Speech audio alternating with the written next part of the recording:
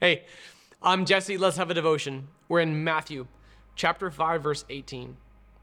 Jesus has just said that not one letter of the law or the prophets would be abolished. He said, don't think that I've come to abolish the law or the prophets. I did not come to abolish, but to fulfill. And then here's today's text. For truly I tell you, until heaven and earth pass away, not the smallest letter, nor one stroke of a letter will pass away from the law until all things are accomplished. And this word right here, the smallest letter in verse 18, it refers to like something so small as what you and I as English speakers would think of as like the dot at the top of a lowercase I. Not even an iota, the smallest letter of the law will disappear. Everything that God has said will come to pass. God has not abolished the law. There's an ancient heresy known as Marcionism, okay? M-A-R-C-I, okay? Marcionism, Marcionism. Like Marcionism is a belief that God was just having like a bad day in the Old Testament. He wrote out the Old Testament law, and then in the New Testament, he suddenly is in a better mood. And now everything's cool.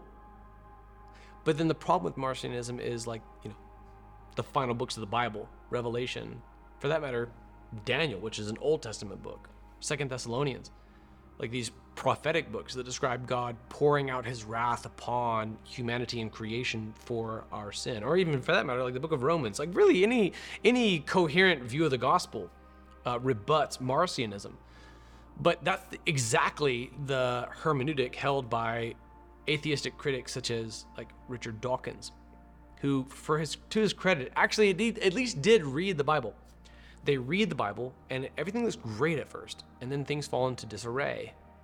And then God proclaims his wrath upon sin, and then we, as fellow sinners, like Richard Dawkins, look upon that, and like God and his indignation upon sin, and say like, look at that, God's changed his mind. We look upon God's proclamation in the days of the flood, saying that he regretted having created mankind. And say, look, that's God changing his mind. He created, and now he regrets it, and therefore he has changed his mind. And then we would go so far as to put words in God's mouth, saying like, God regrets having created. That's not true. That's Marcionism. God foreknew before the foundations of the earth, before the creation of the world, about the rebellion not only of Adam and Eve and the children of Noah, but you and I too.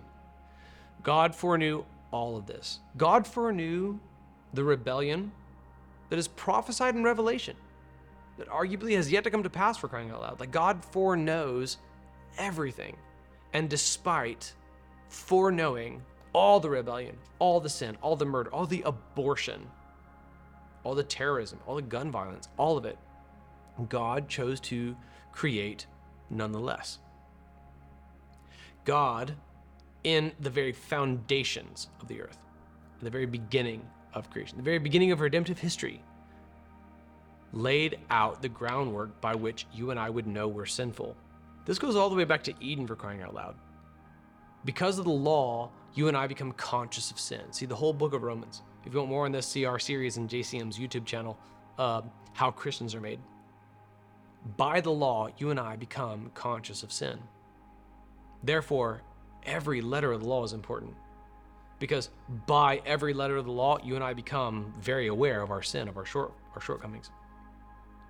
So it's not like God has undone the means by which you and I would become aware of sin.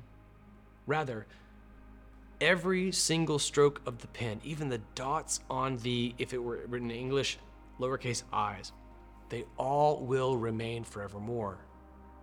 It's not like God was having a schizophrenic fit and was angry about sin, but now has suddenly become a lax judge who just lets sin slide. You want to talk about privilege theory? You and I, as New Testament believers, we are incredibly privileged because we dwell in an era whereupon our sins have been atoned for in the past sense chronologically by Christ's sacrifice on the cross. It's not like Christ suddenly mitigated, rather like, or changed the mind of God. Rather, he satiated fully the wrath of God upon sin. It's not like God has suddenly just let sin slide in the New Testament era. Rather, you and I are so accustomed to the grace of the New Testament, we might think that. God feels exactly the same way about you and I and our sin today, right now, in the year that it is, that he did about the sins of Old Testament peoples. Not one stroke of the pen has disappeared. Rather, every jot of the Old Testament law will remain forevermore, even through the New Testament era. Here's Matthew 5, verse 18. Truly I tell you, until heaven and earth pass away. Okay? It doesn't get any later than that, my friend. Not the smallest letter or one stroke of a letter will pass away from the law until all things are accomplished. That goes beyond the apocalyptic. So, if you held to an antinomian view, the view that God no longer cares about the Old Testament standards, that God is now somehow accommodating of sin, you are gravely mistaken as per Jesus' very words. Do not mistake the grace that we know in the New Testament for lackadaisical standards on the part of God who has existed since the Old Testament.